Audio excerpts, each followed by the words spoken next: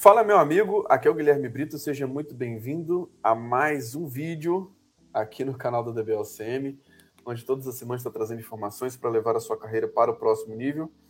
E nesse vídeo de hoje, a gente vai responder uma dúvida aqui, específica, onde a gente vai responder uma dúvida específica sobre qual a melhor trilha para cair de cabeça no mundo Oracle. Tá? Uma dúvida que eu recebi recentemente.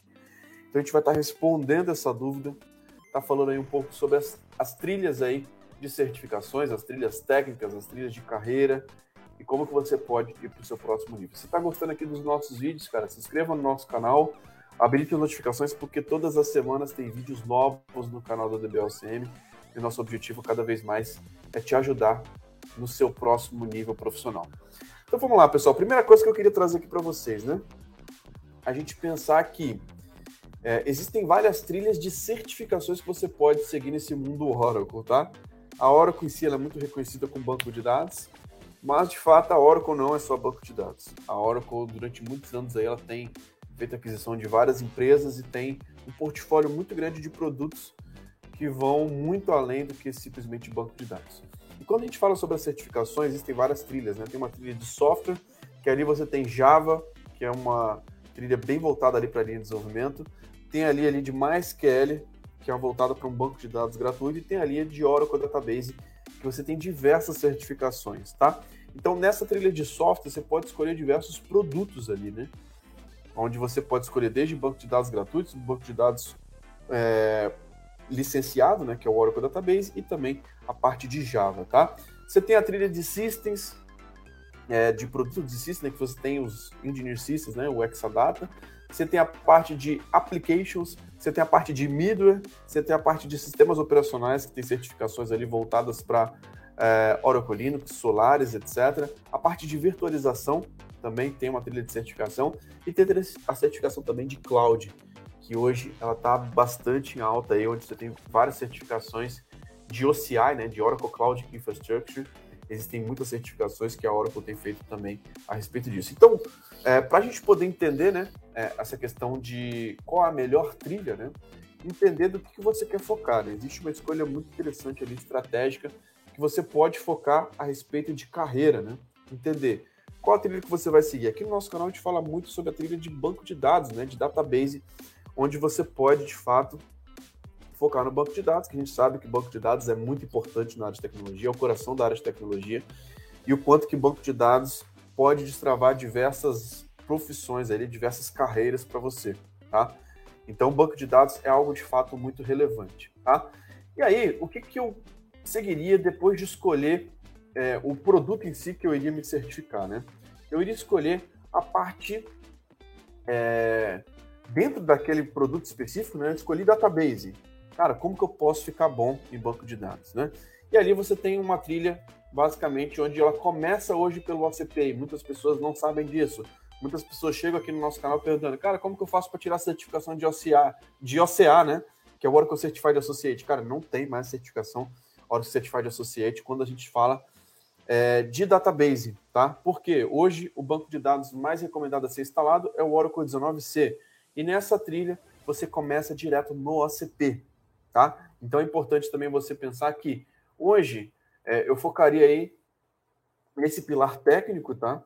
Porque muitas vezes vai ser um pré-requisito para você atuar em alguma vaga específica e esse pilar técnico ele é muito importante. E aí nesse pilar técnico você tem que fazer o quê? Cara, tirar alguma certificação técnica. Em muitos projetos vai ter o pré-requisito de você ter que ter aquela certificação para você conseguir atuar naquele projeto.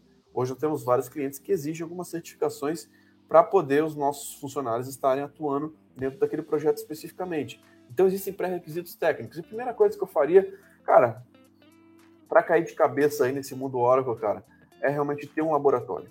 Os melhores profissionais da área de tecnologia que eu conheço, eles têm um laboratório.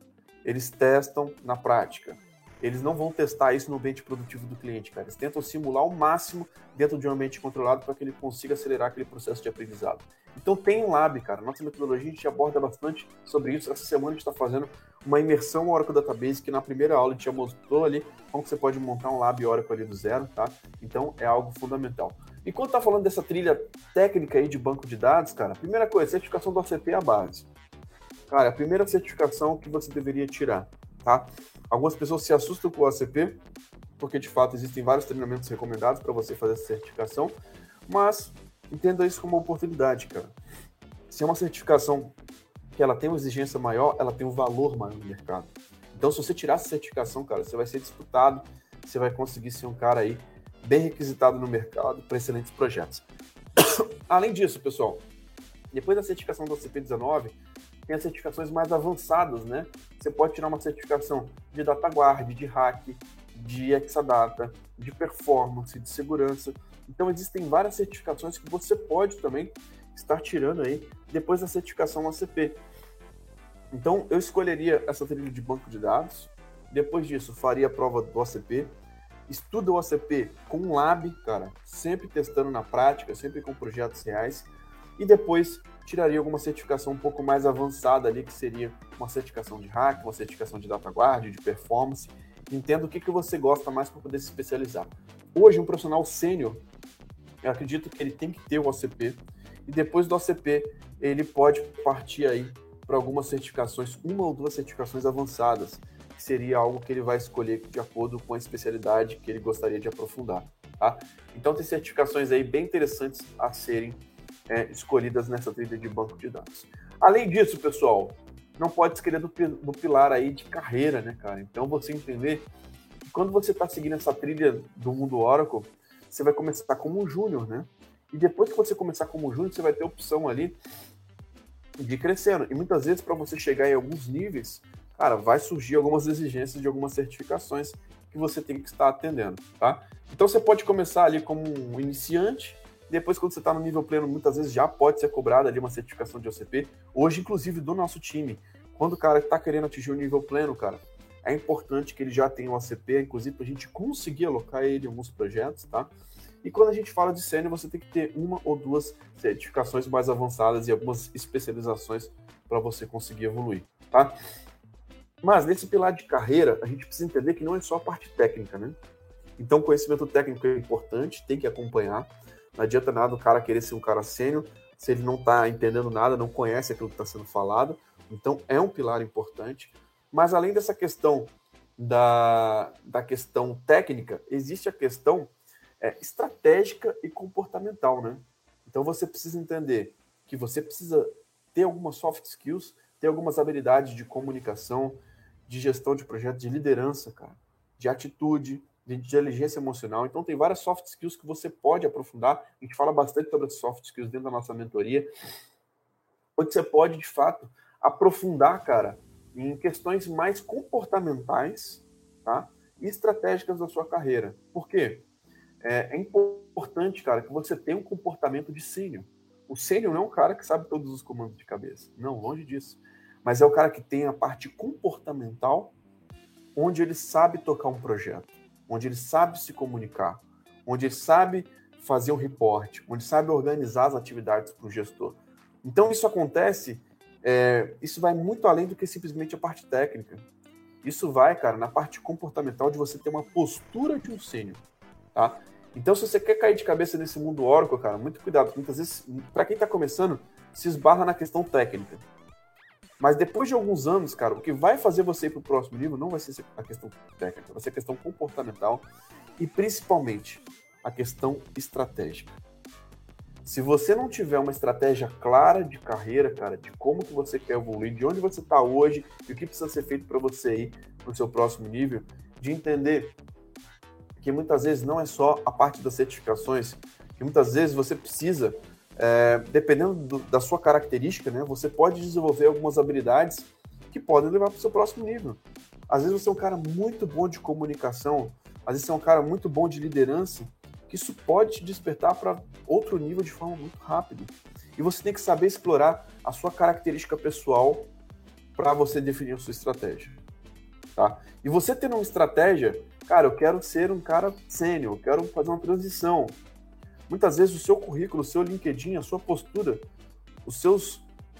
as suas habilidades comportamentais não estão preparadas para esse próximo nível. E você pode trabalhar esse processo. Você pode trabalhar esse próximo nível. E você entender como que você pode ir para esse próximo nível. Então, existe uma parte muito estratégica aí da sua carreira que você pode desenvolver também. A gente aborda bastante esses pontos dentro da nossa mentoria de carreira. Que, cara, não é só a parte técnica. Inclusive, a gente tem falado bastante sobre isso dentro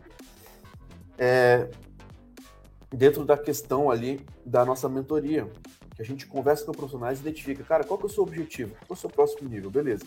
Vamos fazer uma preparação aqui, cara, das habilidades que você precisa exercer para você conseguir atingir esse próximo nível. Ah, eu estou muito iniciante, cara. Muitas vezes você vai ter que fortalecer o seu pilar técnico. Ah, eu já estou no mercado, cara, e quero me desenvolver. Cara, muitas vezes você vai ter que fortalecer outros aspectos que não sejam técnicos. Se você é um cara que muitas vezes está buscando um salário acima de 10 mil reais, às vezes, dependendo do projeto, uma certificação pode ser um pré-requisito, sim, mas muitas vezes vão ter muitas outras habilidades que vão ter um peso gigante para você conseguir atingir esse objetivo, tá? Então entenda, pessoal, que a trilha para você de cair de cabeça no mundo Oracle, primeiro, escolher qual produto Oracle que você vai querer se aprofundar. Vai ser cloud? Vai ser aplicações? Vai ser middleware? Vai ser desenvolvimento? Vai ser database? Cara, escolheu? Depois disso, escolhe a trilha de certificações, a trilha técnica. Cara, cria um lab, simule, teste com projetos reais na prática. Depois disso, entenda a parte comportamental e a parte de carreira, que vai ser também algo fundamental para você para o próximo nível.